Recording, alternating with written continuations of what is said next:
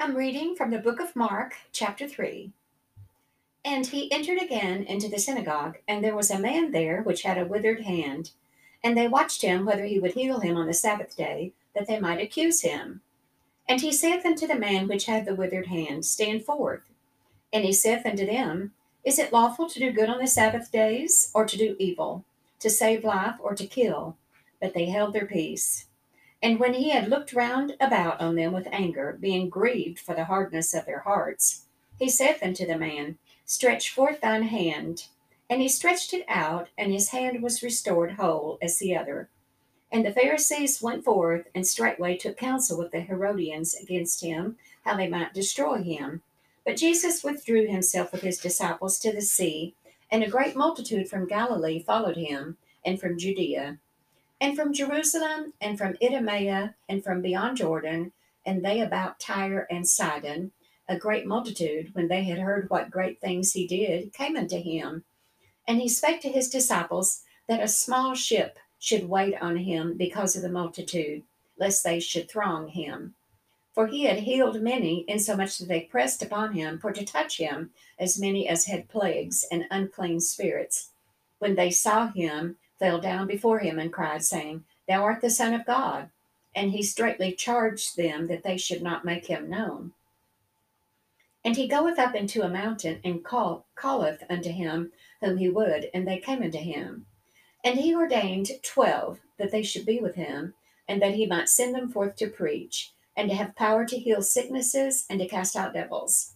And Simon he surnamed Peter, and James the son of Zebedee, and John the brother of James, and he surnamed them Boanerges, which is the sons of thunder. And Andrew and Philip and Bartholomew and Matthew and Thomas and James the son of Alphaeus and Thaddeus and Simon the Canaanite and Judas Iscariot, which also betrayed him. And they went into an house. And the multitude cometh together again, so that they could not so much as eat bread. And when his friends heard of it, they went out to lay hold on him, for they said, He is beside himself. And the scribes which came down from Jerusalem said, He hath Beelzebub, and by the prince of the devils casteth he out devils. And he called them unto him, and said unto them in parables, How can Satan cast out Satan? And if a kingdom be divided against itself, that kingdom cannot stand. And if a house be divided against itself, that house cannot stand. And if Satan rise up against himself and be divided, he cannot stand, but have an end. No man can enter into a strong man's house and spoil his goods, except he will first bind the strong man, and then he will spoil his house.